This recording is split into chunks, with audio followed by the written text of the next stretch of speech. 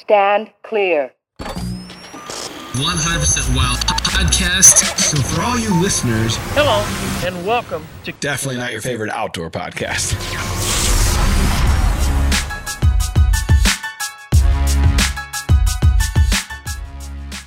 What's up, everybody? Welcome back to the Drury Outdoors 100% Wild podcast. We're powered by DeerCast, and this is episode number 285. And you continue to be Matt Drury. And you continue to be Tim Shelsvik, and we have a special guest in the studio today. We got Jared Lurk, fresh off his Mule Deer Madness. Yeah, Canadian trip. Alberta Adventure. Up to Alberta. So this is a trip that you guys, I mean, between Mark and you and Wade, and I mean, we've had, Brandon for a couple years. We've been going on it. I think the first time I think I filmed Mark was maybe 2004. So we've been going down the Corey pancake breakfast. Corey Jarvis, Three Rivers Adventures. So Mark went first time 2003. Then they went whitetail hunting. Scott Schultz, what's old is new again, scent blocker. Yeah. Took him, and they're driving past all these mule deer whitetail hunting, and Mark is like, why are we hunting these? Could I go get one of those? Right. So in 2004, he started. 05, I guess he took. 04 he took you.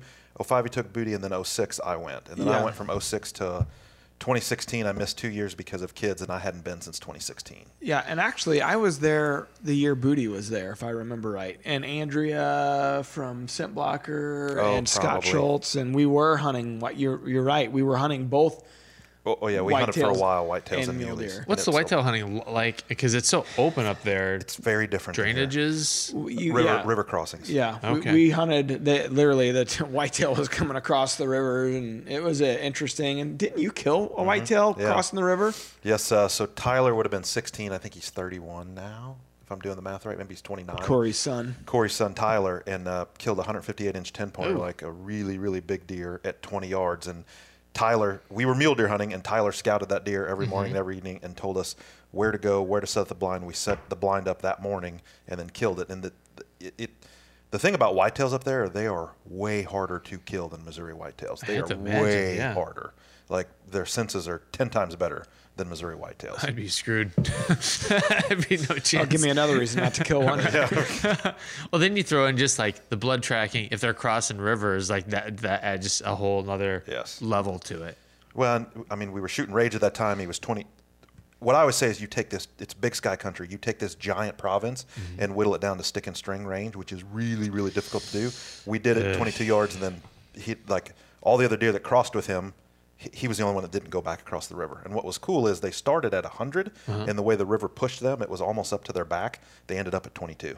Wow. Yeah, like they were crossing straight across the river, but it pushed so hard, and they go up to what would be the equivalent of our soybean fields, their pea fields, and they absolutely love them. Peas up there. I thought it was canola. No, it's peas. The muleys eat canola, the whitetails eat peas. Gotcha. Yeah, and everything's weird in Canada. And it's just a little different. Beautiful country. The Continental Divide right through the middle. It's just like you don't realize how big it is until you try to start climbing up some of those. For the Flatlanders, it's a little tough. Well, so this year was a little different. I flew into Bozeman. Normally I flew into Calgary. I flew into Bozeman. Wade joked because I get older, I took the scenic route, which I did on purpose. And we drove from Bozeman because he's only an hour across the border. And that drive through Montana was absolutely beautiful. But what I noticed right away is I put myself in reasonably good shape as Bozeman's at 5,000 feet. Sure. I got off the plane and was like, I can't breathe already. All I'm doing is getting luggage. Yeah. Like, this is going to be a tough trip. Yeah. Yeah, I don't remember altitude being an issue when I went. Not like it was like when I went to Utah, at Austin's place. But I do remember just feeling a little different. Yes. Yeah. But I was 20. Yeah. When you're 40, things you're not as healthy as you were when unless you're 20. You're Tim. Yeah. In great shape. Somehow this is going to turn back to me. You want to punch me right now, but you won't. I'll wait till afterwards. No, this is what I want to do at you. Oh man, what did I do? Okay. Yeah, you're working hard. He got healthy. He deserves to get hit. Such a dick. So I'm curious, like the lead up to this, when we're talking about prep, it's so darn, like every bit of footage I see up there, it's all windy. So how are you doing anything in your archery practice to prepare for that? I've seen this. I got some insight here. He takes a fan, one of those big commercial ones that you have for your garage, and he points it on himself. Brilliant. And then he just wobbling What are you doing there. out in the backyard? I'm practicing for Alberta, baby. So a little bit yes and a lot no. That's Matt's life. Yeah. Tell me about it. The big prep that we learned a Get my long house. time ago, I think the first trip I ever went on with Mark was actually maybe 02 in North Dakota. And those guys were shooting at 100 yards. And I thought, what the? Well, I do that now. And it was a foreign concept to me 20 years ago. But now with the HHA and the Matthews and the arrows we shoot, like in my yard, if I can hit like this at 100, when you get to 50, like it's a no-brainer. Yeah. Like 50 is what 20 used to be to whitetails. If you can Sure. shoot at 100. So all summer I started the week after 4th of July and worked my way back to 100 yards and shot all summer at 100 in my backyard.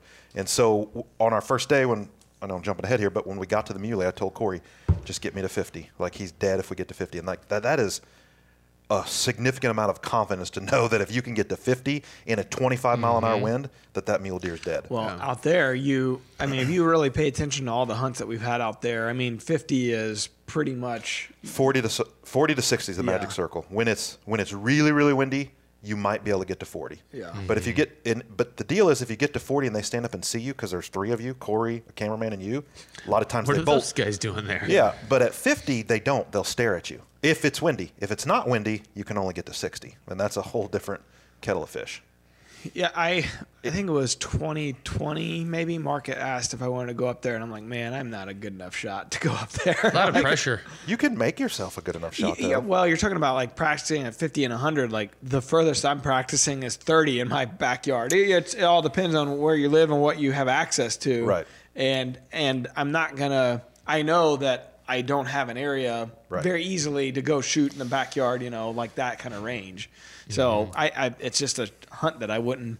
Now listen, if we were to go say, hey, you're going on an elk hunt, that you got to figure it out, I'd figure it out. You'd figure it out. But I passed on that hunt. I was like, man, I'm not good enough. I'm not a good enough shot to do it. There's a significant amount more preparation for a mule deer hunt than whitetails. You prepare with the fluke plots, the cameras, and the blinds. Yeah. Mule deer, going back to Matt's question or your question, I guess.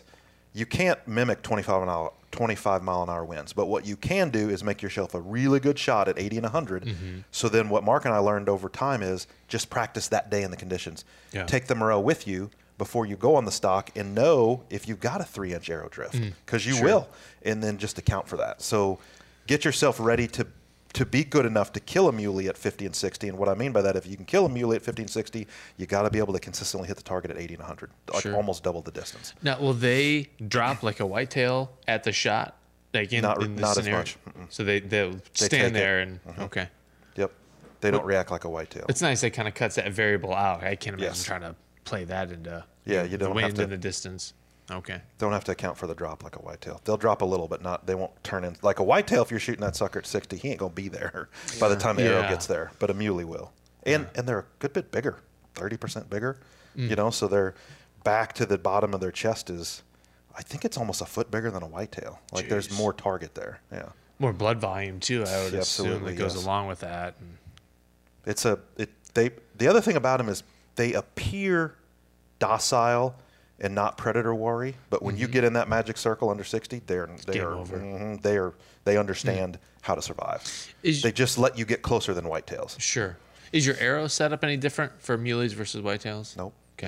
It's the exact same. Gotcha. Everything's the same. And what's funny is the comment Wade said that really impressed upon me, because we're shooting at Corey's at 70 and 80 yards, and he's a really good shot. Yeah. I have to work, I got to work at it to be a really good shot. He clearly didn't practice like I did this summer, but he still shot as good as I did hate at those 70 and 80. people. Yeah, and then and then when we're done, he goes, "Won't it be nice to see a whitetail at 20 this summer?" It's like, yes. Yeah, Or this chip fall. shot. Yes, a 20. Yeah, exactly. It's a 2-foot putt. When you Jeez. practice all summer at 80 and 100. Yeah. Sure. Uh, So as you prepare, you get ready, packing wise, like clothing wise, anything different that, because you guys are spotting and stalking, what kind of preparation are you going through there? Walking shoes, because rubber boots for muleys don't really cut it. Like you're going to burn your feet up too So bad. like hikers. Hiking boots, and really, really thick wool socks. Because what we did this time that's different than the times I've gone in the past is when you get under 120 yards, the shoes come off and the wool socks come on. Oh. And you just, at first when Mark and I learned that trick 15 years ago, I think we kind of laughed at it, and it works. Like, you just significantly quiet down. The other preparation difference when you're within 150 and closing on them is Corey doesn't belly crawl. He does it on his back and he scoots on his butt. And the simple reason is your eyes are in the wrong spot when you're belly crawling. Like, you're having to look up. But if you're flipped over, you're looking down at them, and you're actually quieter that way. Did you guys film any of that? Yeah, we filmed it all. Okay. Yeah, we filmed it all.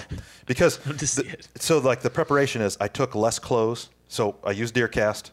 It's going to be hot. Like, it was hotter there than it was at home. Yeah. My wife wanted to take the kids to the water park. I could have gone to the water park in Lethbridge, Canada, because it was 90 on Memorial Day or Labor Day, and it was like 76 here. Yeah, it was cool. The weather was different. So look at the weather. It was going to be warm. I didn't have to take any base layers or anything like that, and just took 2 change of clothes and very limited amount of gear because he has a washer and dryer there. So I washed midweek and redid everything. So as you guys are kind of honing in, getting closer and closer, like spot and stalk out there, it's almost like, all right, you spot the herd or you figure out, which they, that's what Corey does. They kind of have a general idea.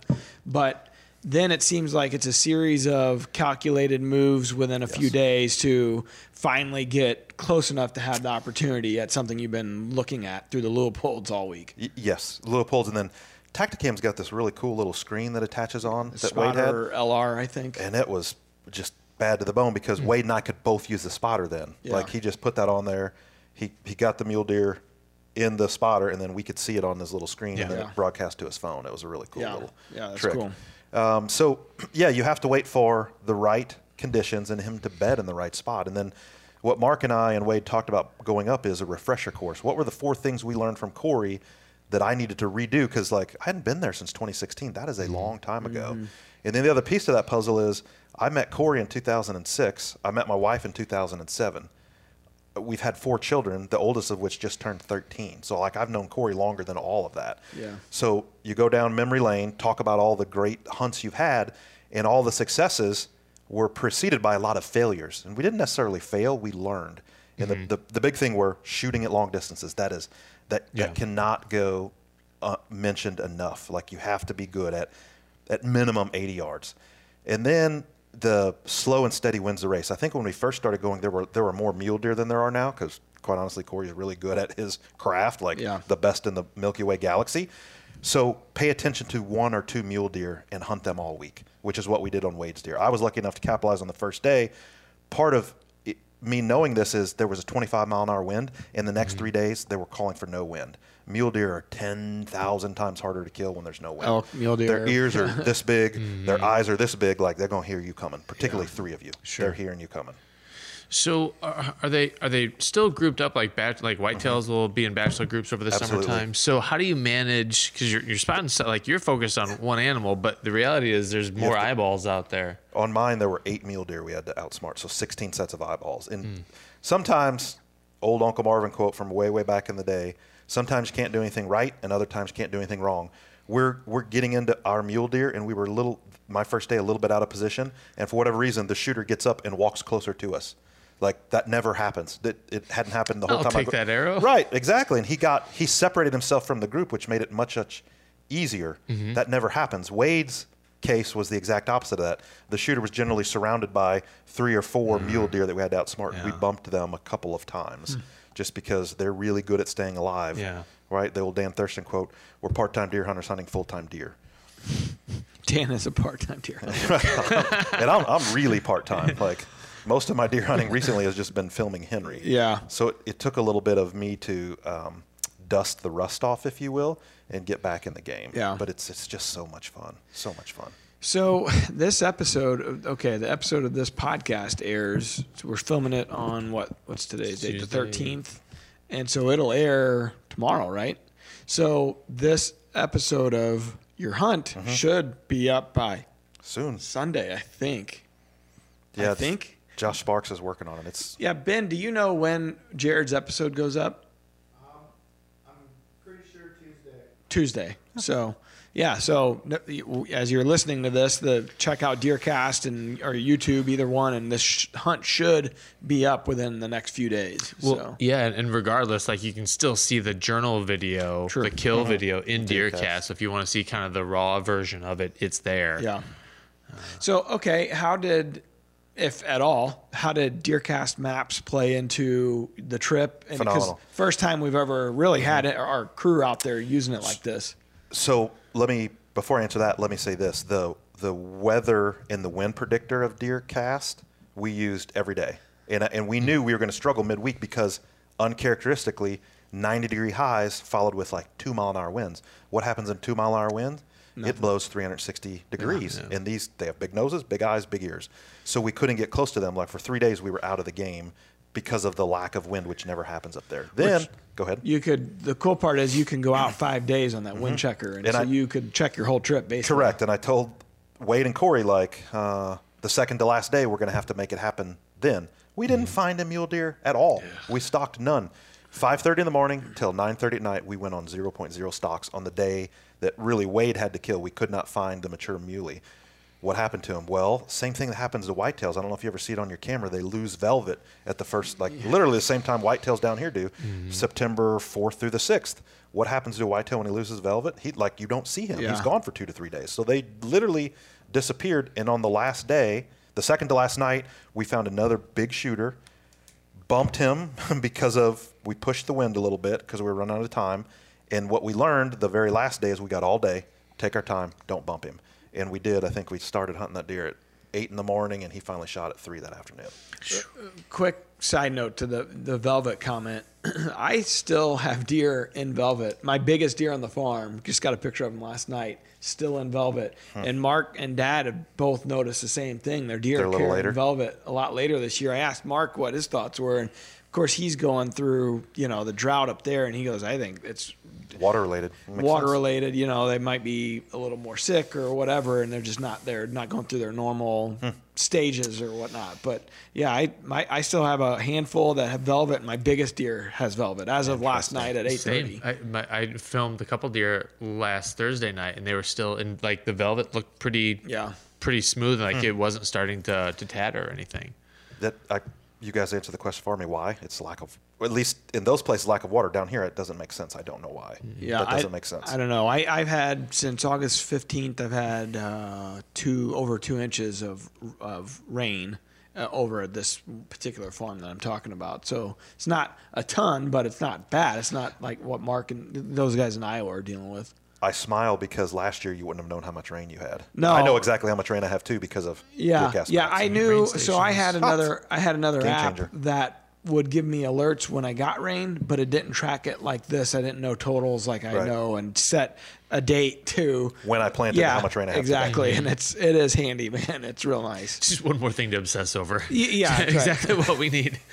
Last night I got these pictures, and so I'm getting ready to take a shower, and I'm sitting there taking a piss. I'm looking at pictures. I'm looking at DeerCast maps, and I thought, boy, if my wife walked in on it, she'd be like, "What are you doing?" It's like I'm multitasking, baby. I'm constantly looking between the Recon Excel app and DeerCast. I'm just looking basically like a monkey doing a math problem. How am I going to figure this deer out? But we'll get to that disappointment later in the podcast. It's just a theme in your life. Yeah. So I wanted to go back to maps because one thing that I had forgotten that we learned, right? You forget a lot of things until you're back in the situation. It is so much easier to stalk a mule deer when you can see his antler tips. Their eyes are down here. Their antler tips are up here. So we were successful every time we could see their tips, and we weren't when we couldn't. What we ended up using the second to last day is the tracker on DeerCast maps. Like he's bedded under this sagebrush or this tree, and so that we couldn't see his tips, and we got close because of DeerCast maps. So, and explain to me how that helped or what you did to use that feature. Oh, because like when you're looking at it from 2,000 yards away and then you get in the area like it all looks the same when you're within 100 yards, and then we go to DeerCast maps and go, well, he bedded You right preset here. the waypoint. We preset I guess that's what it is, the little triangle, and said he's bedded under this tree here. And when you're 2,000 yards away looking at a Leupold, it looks very different than when you actually get there because all the trees look the same. I was envisioning you on your back with your phone like this, scooting along. We did that a little bit. Path. One day we did. And he's bedded Nice. right here. And then what ended up happening is by the time we got there, he wasn't bedded where we saw him bed, and we just missed it. I don't know what your service was like. Did you guys have to go into offline mode, use offline maps? So just download it ahead of time? Or? Yes. Yeah. So we did both. Some days we had service, other Yeah. days we didn't. Yeah. Yeah. Yeah, because that is the preferred way of dealing with low service areas. Before you go in, download your maps for the area, and then when you get there, because DeerCast pulls so much data in, turn your phone into airplane mode, and then DeerCast will just pull up your offline maps when you select them, and it'll just be a more stable experience. And correct me if I'm wrong, but I thought the other day, I didn't think it worked like this, but the other day I was in offline and the wind checker did work in offline mode. I thought it didn't. If it has that weather forecast data cached from the last time you opened it, That must be it. should have it. Now, Okay. now it depends on how long ago it was cached as to how accurate it's going to be. Yeah.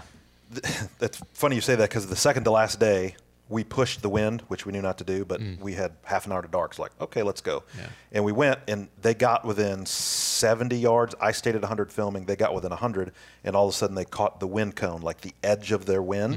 The wind was kind of paralleling them, and they thought they could get there, but it was a 15-mile-an-hour wind, and they caught that cone, and they blew out of there at 70 yards. But it was interesting because we didn't, but I could envision DeerCast showing by the time they got there where the cone would hit, and that is exactly what It happened. is helpful. Now it doesn't tell you like thermals. It can't account for terrain. So I like to move over to like terrain and topo and the other options in the map and just kind of see what the general lay of the land is, because that'll affect it. Yes, and I know you guys talk about DeerCast and maps, and you've been living it, and you invented it. As a user who didn't invent it, the thing's got all the right bells and whistles. Like, it is an impressive tool. And we're dialing it in every day even better. I mean, here we've been talking about it, but here today, Tim, this internal group should be testing the final version of sharing waypoints, which means hopefully by the end of the week it'll be out to the public. So another reason to keep updating your app, so you'll be able to share all your Iowa waypoints with me when I go hunt up That's there. fine. Kind of you. Go for it. There's some good deer on it. There's some really good deer up on my Iowa stuff. Oh, that means Mark will be at that spot then. Yeah, Maybe. it's keeping it warm for you. He's got a lot of good spots. Yeah, he's really worried about EHD right now. I mean, they're just not getting any rain. They're starting to see all the buzzards flying around. So, And what is so interesting is Alberta had record rainfall this year. So normally, which I had forgotten, whitetails love switchgrass, muleys love canola, and normally the canola's halfway up their body. Like the last hunt I filmed was in 2016, and we killed that deer in standing canola, and we used the sprayer tracks to get in on him. yeah. This year, if that same scenario happened, the canola's above their back. You could not see their vitals. Like most of the time, particularly in bottom fields, you just saw their ears. Wow. So it made hunting them like even more difficult than in the past because of how much rain they've had up there. Yeah, no vitals. Well, so I guess you didn't get into that particular, like that didn't happen to you. I mean, you killed your deer, but were you waiting for them to go into those tracks again, or what? No, because we couldn't. We couldn't have used the tracks because when the mule deer stood up, there was no vitals, which took out a significant amount of where they live. For the majority. They were like, as I reflect back on it, every year we had a deer called the canola buck. And I guess I never processed it. When you're in your 40s, you think about things a little different than in your 30s and your 20s. It's like, they all live in the canola. Like, why didn't anybody tell me that That's before? G2 buck. He lives somewhere. Those too. Saw him last night too. Which one? Oh, the short G2. Okay. Yeah. I name a lot of bucks. Something canola about buck. the G2. Sure. You like the G2s, do you? Yeah. Listen. As you will find out, it's just one more disappointing characteristic for this one guy. I can't wait.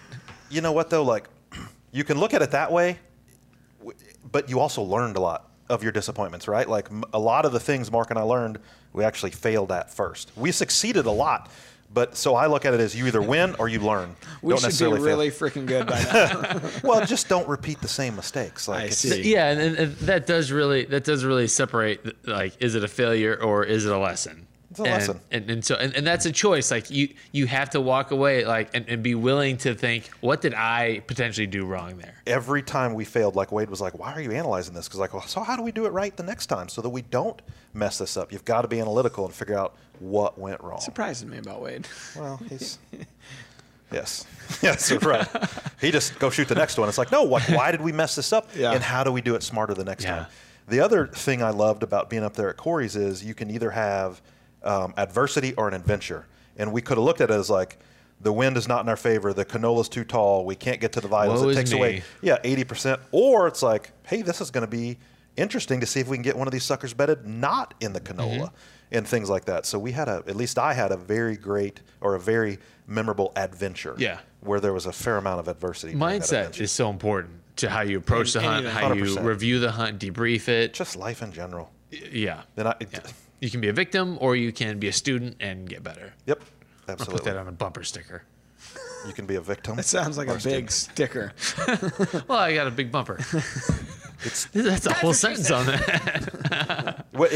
What's funny is like it's all about you. Like we don't need to. The whitetail That's did right. this. The wind did this. The weather did that. No, it's like it's your decisions. You're at the top of the food chain. Figure out what you did wrong and fix it next Yeah, time. 100%. So last year you were pretty much dialed in, had Henry on success right off the bat, like a dual kill day. How are things looking for this year?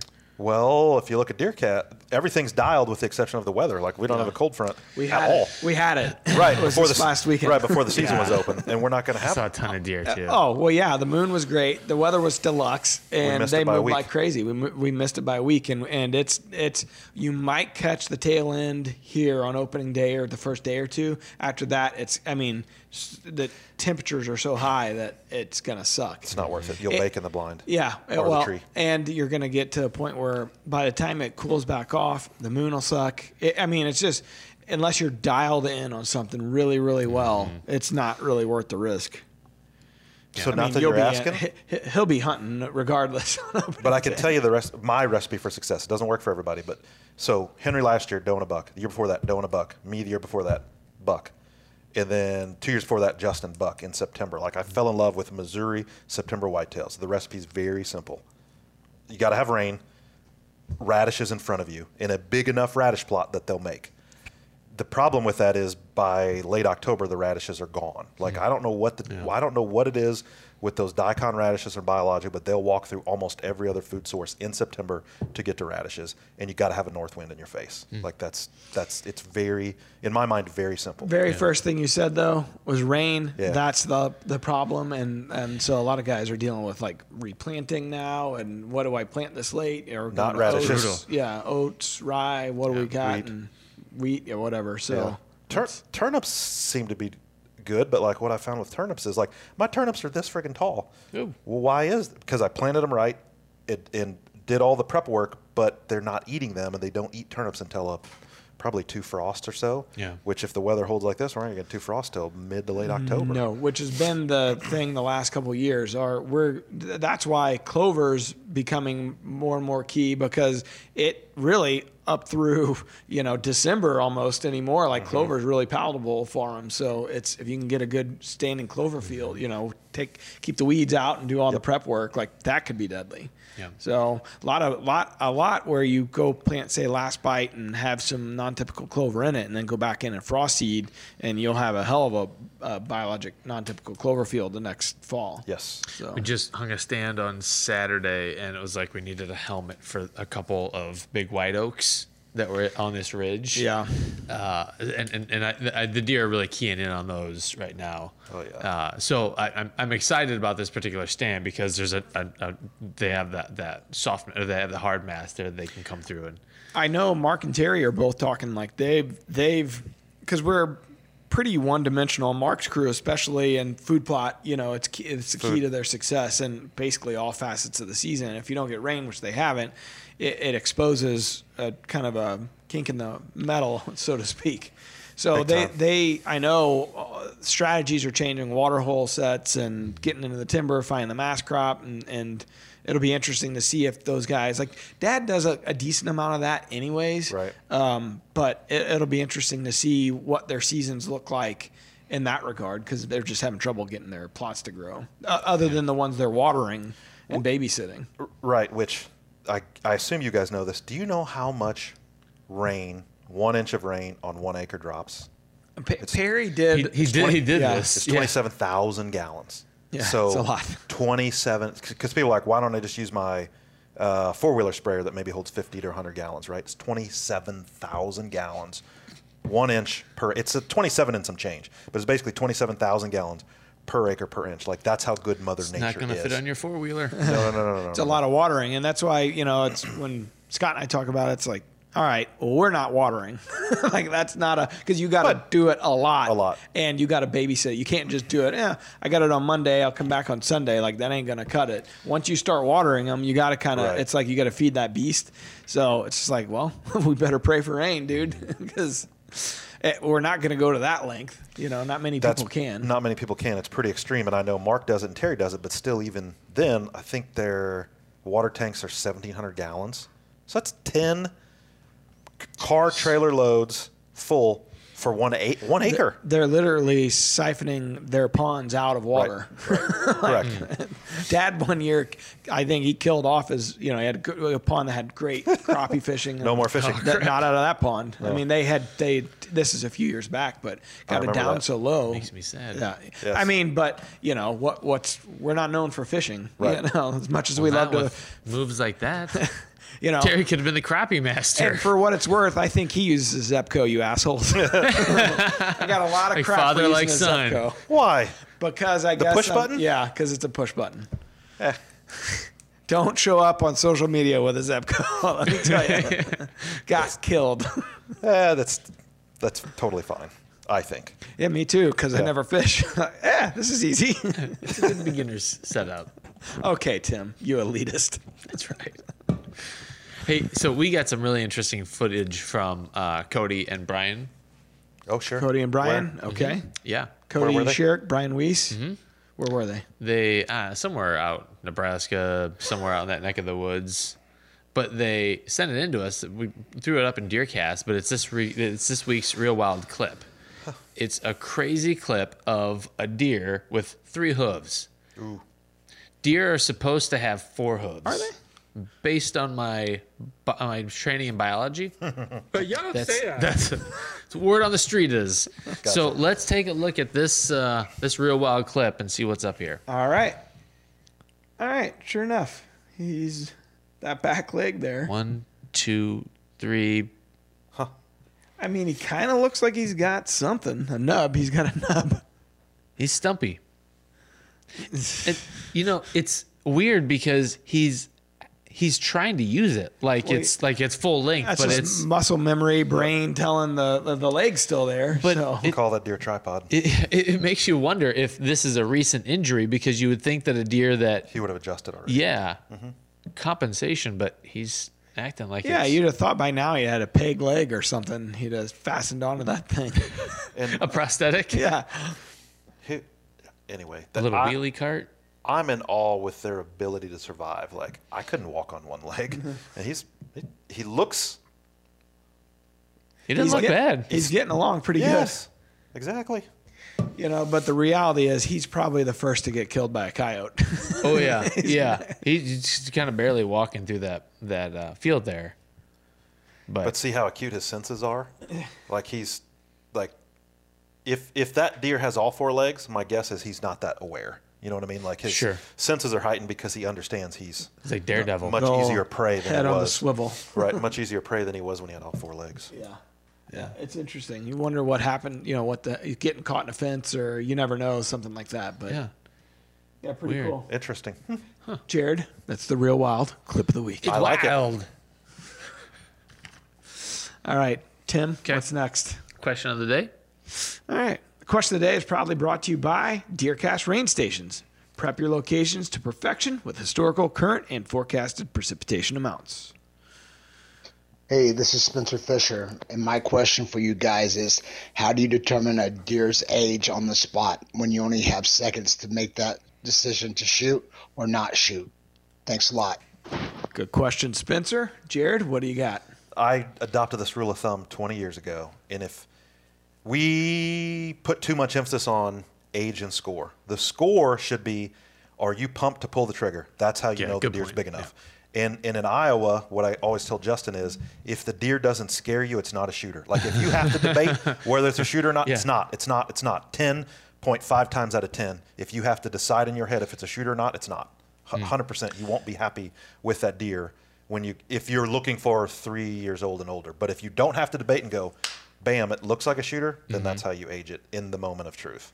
Okay, so say you're not in Iowa. Yeah. And Missouri too. I mean, in general, I would think there's a couple quick ways, though, that you're you're spotting, you're looking for. One easy way is if they're around any other deer, that usually they look bigger. It's not like a little bit, like it's usually a no-brainer because you could, if it's a young buck is around, say, an older doe, like they're going to be about the same body size. You know, you're going to be able to tell. But when a mature buck steps out, it's very obvious. And then the other thing about it is the general feel that the general vibe that the field takes on the other deer. Like when a mature buck steps out, they look at him. And they usually cower a little bit. They get the hell out of the way. Most of the time, parting you of can the tell. seas. Yeah, so that's one like easy way if you don't really know how to look at the belly or the size of the head or any of those types of things. That's an easy way to think about it. And like I always say, the best answer to every question is depends. Are we talking September or are we talking late October? Because when they're late October, you're talking Barry Bonds the year he hit 73 home runs, or Brian Urlacher in his peak as a linebacker for Chicago Bears. Like that's a 5-year-old and older whitetail, right? Their necks, their heads, everything is bigger because that testosterone level's at an annual high at the end of October. Yeah, we had a deer last year that was kind of a fooler. Like we weren't sure if he was 4.5 or 5.5. And in the summer, all summer, which I always struggle with aging in the summer, they got that summer coat on. They all kind of look a little bit skinnier. And it's like, I think he's young, especially standing next to other bucks. I'm thinking he's young. We get into the season and he kind of bulks up. It's like, oh shit, maybe he's older than we're thinking.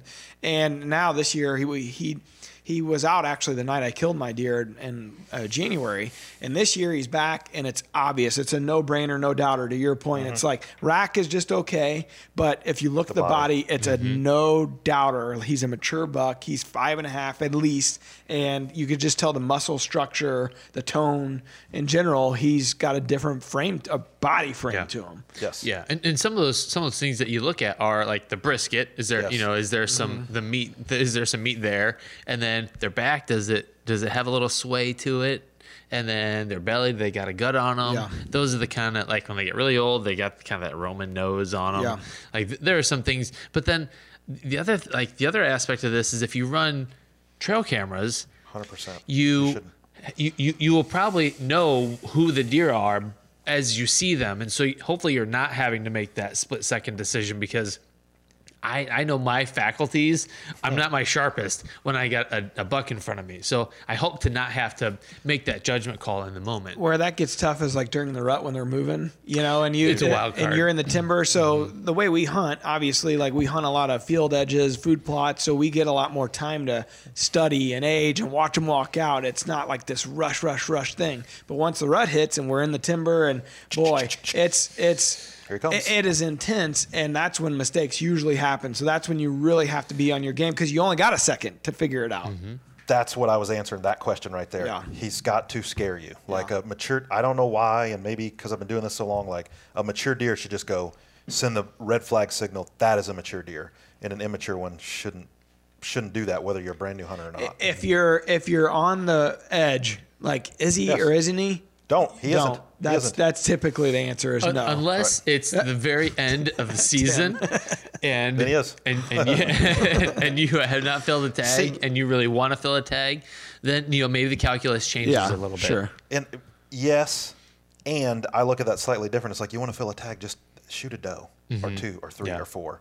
Like we put a lot of emphasis on the rack, and the big deal with those whitetails are if you don't take them out of the herd, everybody goes, well, the next guy's going to. Not necessarily. Yeah. Depends on where you're hunting. Well, true. It does. For sure. Tim, when you're hunting 10 acres or whatever, the other guy's going to get you. I was just talking to a buddy who was talking to another buddy of ours, and he's got video of this really great buck running through the property. It was a 9-acre piece that he hunts. And this other guy was like, oh, yeah, I hunt 500 yards away from you in suburbia. I know that deer. We passed him last year, too. For all of them to pass it last year, like, that's awesome. I mean, at least you kind of got a general consensus there. Very rare. Yeah. For sure. Yeah. For sure. But yeah, I mean, it's a great question. So if folks want us to answer a question on the air, just click the link in the show notes and submit it via our SpeakPipe account. Make it quick. And if you do, we read it on the air, we'll send you a podcast hat. So Spencer, reach out to us on the Rack Pack if you're in there, and R2, Drury Outdoors, and we will get you taken care of. Heck yeah. Okay. Good question. Was very pertinent. All right. All right. Wildlife word. It's brought to you by DeerCast.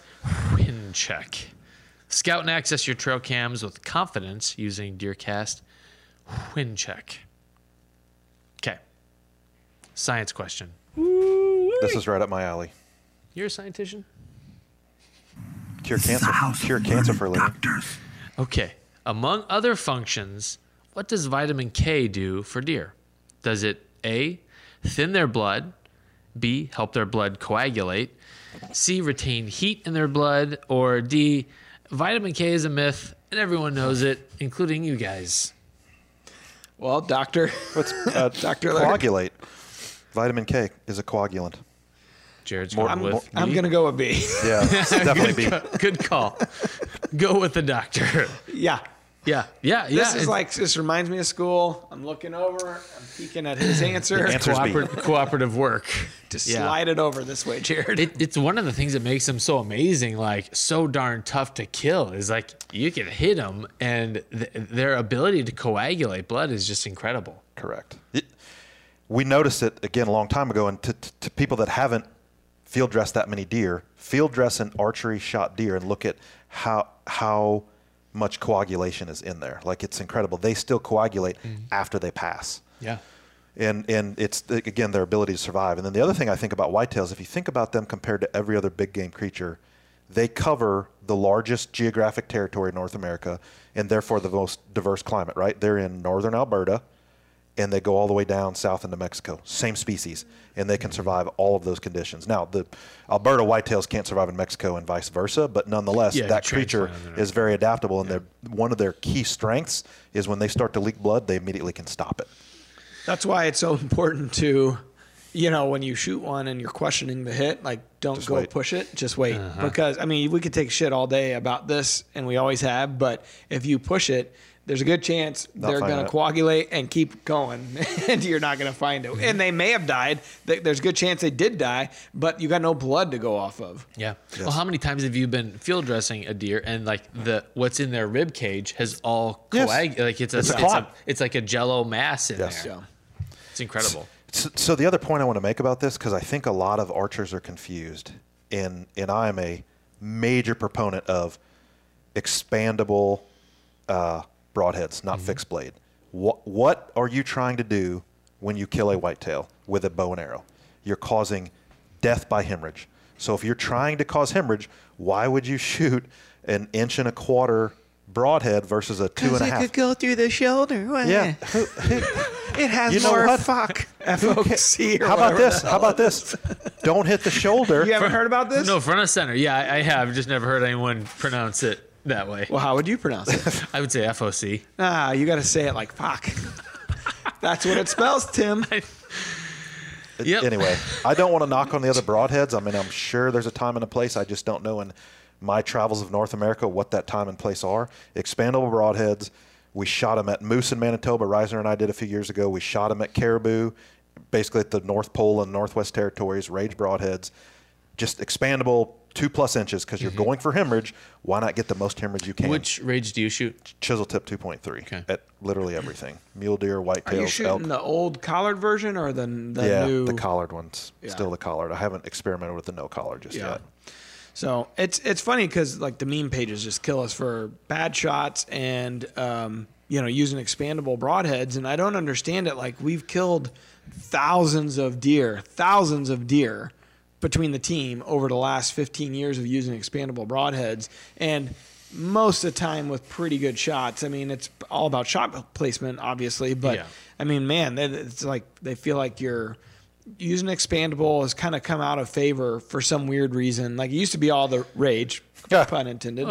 And then now it's like, yeah, man, oh no, I would never do that. I'm going to shoot these fixed blade. I got to go through the shoulder blade. It's like, why the hell would you aim for that? Exactly. There's aim back 2 inches and it's not that hard. If you look at the anatomy of especially in DeerCast track, you see it like that shoulder blade the way it's not like your typical shoulder blade. It's not blocking the vitals. It's going a little triangle. It's basically telling you where to shoot if you just back off of it a few inches. Yeah, and biologically, it's not even a shoulder because it's like it's this.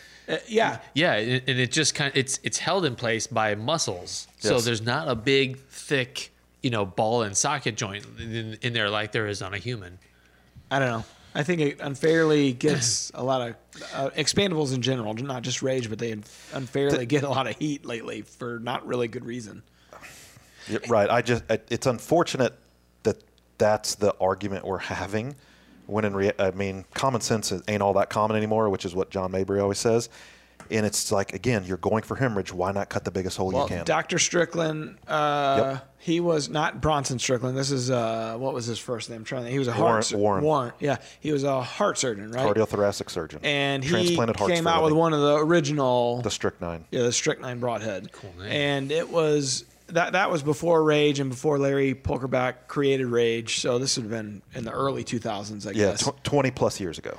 And he always said that as a heart surgeon, that a big hole, they can't survive it, right? Yeah. So you want to try to create the biggest hole possible, and the biggest cut you can. Yeah, can do that. I think the old argument used to be like the system or the setup of how it would deploy, and it deployed on me in flight, and a lot of that's user error.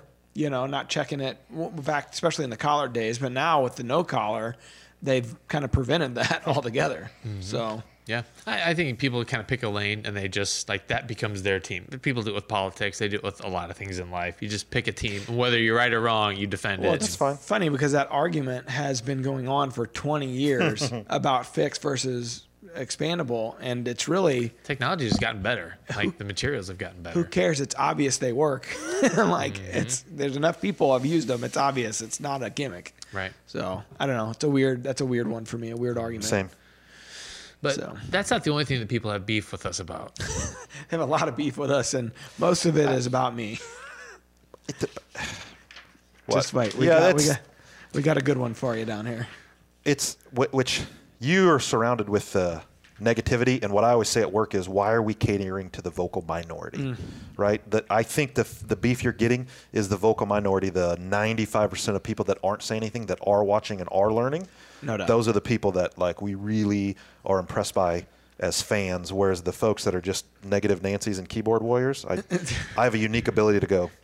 Same, because we've gotten it for so long. Usually we don't go down this lane. Still bothers you, though. Yes.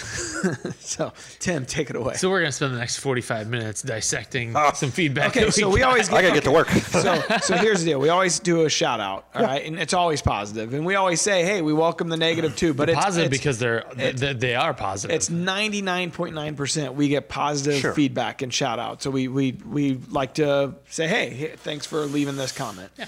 We didn't get a positive one this week, so we're going to read that too, because we always say, bag.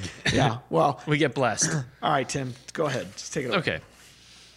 So, Aaron's 22 on Apple Podcasts says, "Disappointed." Yeah. Okay. So we're going to also that's fine dissect how he spells. Okay. I think it's supposed to be disappointed. Okay. I'd love to write a great review. I really would, but I've been following the juries since Madness 1. I would hate to guess how many hours upon days worth of videos I've watched learning from Mark and Terry. I owe much of the success I have from what I've learned from them. Same. That being said, I'm left completely puzzled how Matt Drury can essentially be in the presence of two of the best and most efficient deer hunters in this country, has or ever will ever see, and be clueless on some of the topics or talking points brought up by the guests. The Drury name carries a ton of clout in the deer hunting community. I find it sad to say that unless Mark or Terry have the floor on the podcast, I find it hard to listen. I'm 42, and if I want to laugh, I'll listen to a comedian. If I want great deer hunting advice, I'd love to come here and find it. He spelled here H-E-A-R. I'm just pointing that out. Not that the Druries owe me anything. Not a dime's worth of knowledge. They have learned the hard way, and for that I'm grateful to them.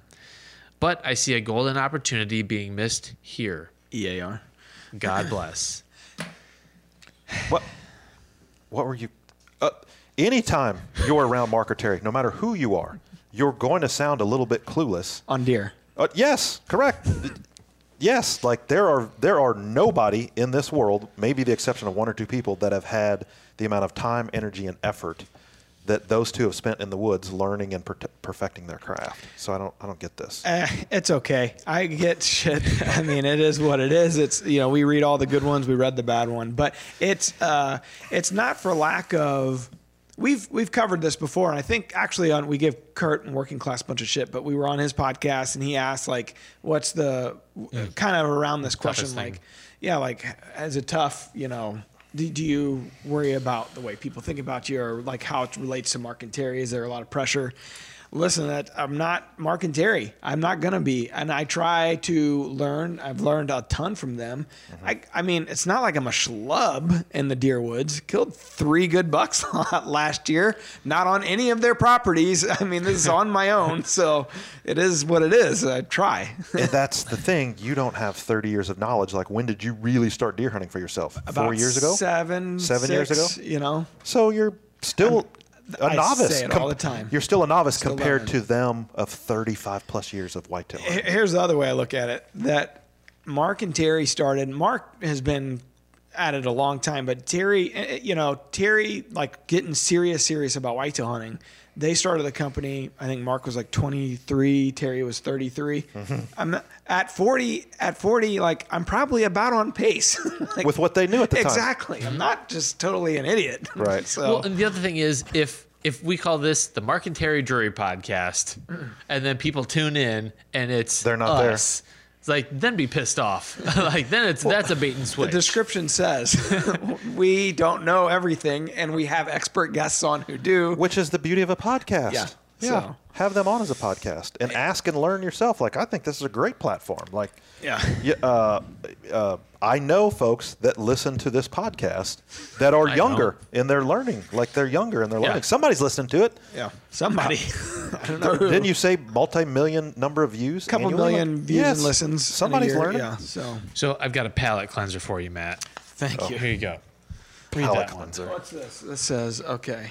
This is a different shout out. Thank you guys. I really appreciate what you do in helping educate the hunting world and keeping it 100% real. Mm-hmm. I love how you guys are down to earth and for the most part share similar experiences as your everyday hunter, hoping soon to be moving into a new house on some property, and will definitely use some of the pointers you both have shared to help turn my property into a nice usable hunting piece. Take care and thanks again. Jake, aka Maine born redneck. Well, that's very nice of Jake. So he's from Maine? Yeah. Yeah. That's the cool thing. You're reaching people because of this podcast in Maine. Outside of the Midwest. Yeah. People up in Canada. And I mean, we've gotten notes from. We touch a lot of people. Which is great. Wanted or unwanted. It depends. Mm-hmm. You know, I knew we flew past this, but there's something I learned about Canada that I didn't realize before. 75. So people may not know this. Canada's probably 40% bigger than the U.S. from a landmass perspective, maybe bigger. 380 million Americans, 38 million Canadians. So it's sparse. Yeah. And 70% of those Canadians live within an hour and a half of the U.S. border. 90% wear flannel.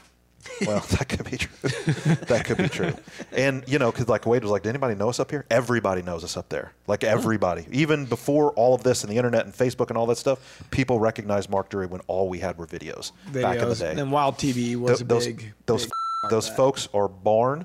And then as soon as they can walk, those folks are born. As soon as they can walk, they send them outside. I thought I heard that. Yeah, you did. That's what they do in Canada. Like, they are outdoorsy, more so than any of us. Good people. Those flannel wearing. 90% wear flannels. They're good people, man. They're always very kind, very nice. It's a I love going up there. It's been a little bit, but I'd like to go back. Take someday. off, eh? Yeah. And then the other thing about them that's relatable, Mark and Terry, that I don't think people see is like the Jarvises. They're masters at their craft. It was like watching, as painful as this analogy is, a master chess player just move the pieces and literally carve up the competition. That's fun to see someone do That's that. what Tyler and Corey do. And while I was filming Tyler help Wade do it, like Wade is a phenomenal He's a great whitetail guy. hunter. I mean, this guy's Yeah. good. But we still needed Corey and Tyler to get us in bow range, and they go. And it was just watching a master tactician at his craft, whether it be a cabinet maker or a concrete finisher, somebody that's really good at their job and you impressed by it. That was what I enjoyed about watching Tyler and Corey do their job. And that takes a certain amount of humility as a hunter to be like, okay, this is not my environment. I need to let this expert do their thing and not try to guide Stay the in guy. your lane. Yeah. Here is the fundamental problem with a lot of hunters. Like, I have no problem watching baseball and going, Albert Pujols is way better at hitting the ball than me. Jim Thomey's way better at hitting the ball than me. Adam Wainwright is way better at throwing a ball than me. But for whatever reason, whitetail hunters watch TV and go, he's got a better spot.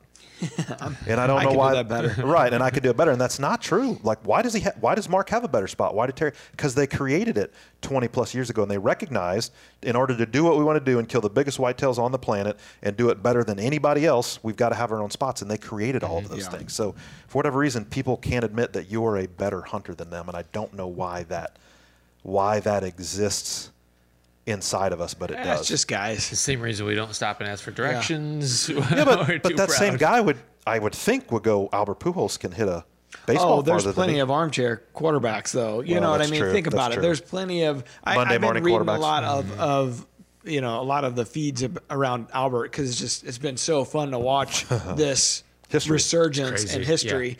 And so I'm just sucked in. I'm fully. It's like we're in the playoffs before the playoffs start. And so I'm reading up a lot. And you go to the comments, and there's always people there. For as many people that are happy for him from other teams, there's always people that say, "Yeah, he's on steroids. He's on steroids." These are the same people that were clapping for McGuire in '98. Well, in '98 it was a much different.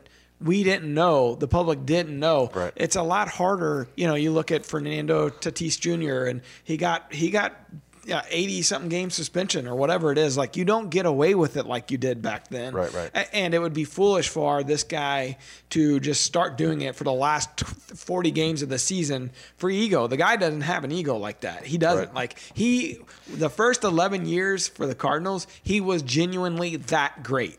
He was unbelievable. Every time, Justin, your brother and I, we'd go down the ballpark almost every Friday night when they were in town, straight out of college and nothing else to do, money that burned, right?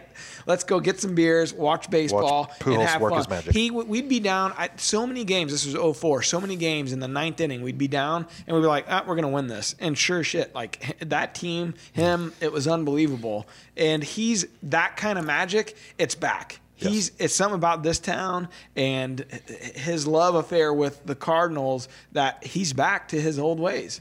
It's fun to watch. He is a lot of fun to watch. The Cardinals are a lot of fun to watch right now. Absolutely. And your point is well taken about there's negative Nancy's all over Albert Pujols right now. Yeah. And you know what he's doing? Just hitting bombs. He just keeps doing it. Which is what we should do too. There's negative Nancy's everywhere. Tim, why'd you let this shot out in here? Trying to get into my head, man. We talked about devoting a whole show to it. I was gonna #clueless. I was gonna put it up on this TV back here and start circling all the grammar issues this guy had. We're gonna go in. We need to get this guy's IP address. I was gonna get petty, but we got somewhat petty. Who knows? Don't search it. It could be me. You never know. Hiding in keyboard warrior anonymity. I don't think you would spell here HER Just twice. never know. You just never know. Well, we do have some folks who are happy about what we're doing here on the show, and they just jumped in the 100% Wild Rack Pack. The Rack Pack is growing, dude. How many are we up to now? I think we're pushing 1.2 thousand. Look at us. Hey, we only started it. I like the way you said that. 1.2K. I thought you were going to say million. We just started it. I like Pretty it. good for a couple of schlubs that this guy's disappointed in. He must not be a rack packer. So basically, private Facebook group. You just type in Drew Outdoors 100% Wild Rack Pack. Go right to it. And there's some shenanigans in there. And honestly, the cool part, especially now that we're getting into the season, guys are putting pictures in of like stuff that they're killing or deer they're chasing or whatever. It's fun and get people congratulating it's a community that's. Some of our real wild clips have come from our backpackers, which is kind of cool. Yeah. Yeah. So anyways, Tim always lists a bunch of names out. I read them off. I always butcher the names, and then there's a fake one somewhere in there. So. And usually someone hops on in the Rack Pack and says, I'm a real person. Yeah, because usually I'm talking about their name like, there's no way this guy's real. And then they get in the Rack Pack, they're like, yeah, I'm real. Good news is they're listening all the way through the podcast. Yeah, because this is always at the end. Dude, we got like a 90-something% listen rate. Like, it's a crazy high percentage. They listen all the way through, and they're usually like an hour, 45 minutes to an hour. So, good stats. It's entertainment. It's education, right? It's a time suck. Infotainment. Yeah, if people are driving, people, you know, I mean, it's just a time suck for a lot of people. I think about, like, my drive's an hour each way. I need a time suck, you know? I listen to Andy Frisella and Sal every now and again. Yeah. Yeah, they're out there. I hope to one day I'm going to have Sal on here. I'm not brave enough to ask Andy, but one day I'll have Sal on. He's got so much knowledge as it pertains to leadership. It's amazing. He's hunting this year, by the way. Where? He's got a farm that is not far from my lease, and I looked at it last year. It was too late for me to put any food plots. I didn't end up hunting over there, but it's in a great area. And so Kyle McClellan is actually put in food plots and put a blind up. And I saw he posted. He's got a new Matthews. So yep. So Matt Legler was our guy that had to assert his actual his name. existence. Sorry, Matt. That was something I forgot to mention earlier. I said it right after I killed my mule deer, which is you got to have the right guide in when you're outfitting. But like the guide also should be you on your whitetail properties and learn from your mistakes. And you got to have the right gear. I am uber impressed with that Matthews. Like, they're smooth, and not just smooth. Like when it hits the target, like it, bam, like it. There's a lot of force coming with that. Yeah, thing. They're fun to shoot. They're fun and to keep every year coming out with something, which all the boat companies do, come out with something new or that's a little bit better. It's crazy how to keep up with it. Yeah, I don't know how to do it. So, all right. So the names this week, we got Aaron Graff, Phil Toney, 2 first names. Ooh. Caleb Garner, Adam Ross, Michael Cheek, Brandon Orr, Michael Barnes, Cam Lean. That's the fake name this week. Lucas Hicks. I picked it out like that. Scott thought you would. Cam Lean. Is it because I have Cam Lean? Is it something that I'm doing wrong? Do I need to look at my Some bows have it. A little extra twist in your yoke and need to get sometimes it's just the shooter. Literally, your arm's leaning. You got walleye vision there, buddy. Not hitting the target quite right. Well, Jared, so first hunt, you going to be out there opening day or not? Absolutely not. Yeah. No, that's the thing I think DeerCast taught a lot of younger guys. You don't need to go opening day. You need to go when the conditions are right. Yeah. Unless you're just dialed in. Yeah, that's fine. Yes, I'm not.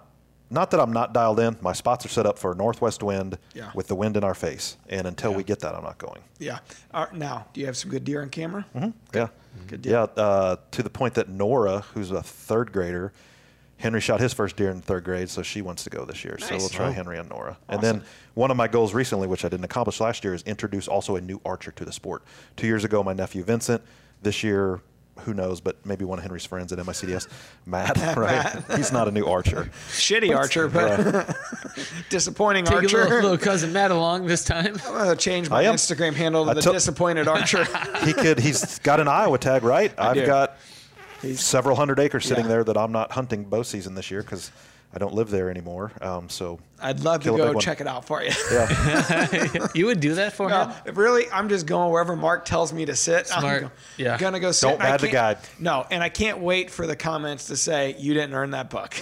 I'm going to be like, you know what? Nice. I've worked here 20 years. Believe me, I've earned it. So, not just that one. Not just that one. He's behind. It's surprising this is the first time.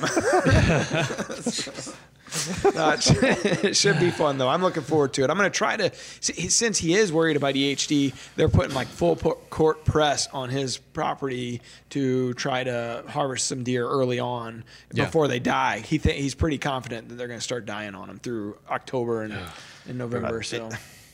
I know he's glass half empty on this topic, but he's been through it several times. So he's not optimistic. He's not pessimistic. He's realistic. Mm-hmm. Like I always say about is it half full or half empty? No, the glass has water in it. And Mark is very realistic. He is. Yeah. So maybe he's wrong. Maybe they won't stop dying. But usually when it comes to whitetails, he's not off by much. Yeah. So we're going to go up. I'm going to try to hit that first full moon and be October? up there. Yeah, in October. And hopefully a cool front hits, and we'll see what happens. Iowa whitetails are fun. Not that any other whitetails aren't. It's just, I don't know. It's fun. I've only been up there. I've filmed once or twice, but obviously I've never had a tag, never hunted. So I'm anxious to see what it's like for myself and get it, They're just a little different than Missouri whitetails. They're actually less predator aware for some reason. I don't know why. Yeah. Like Missouri whitetails, I don't really like them that much. Like they're better. Staying alive? Yes. Well, they're getting shot at. I guess. lot. I guess. I don't know what it is. So. I'm not saying they're easier. Yeah. They just will allow more than a Missouri whitetail will. Yeah. Well, hopefully I see one. Well, season's starting. Everyone weather. is so excited. Like, it's go time. Yep, it's go time.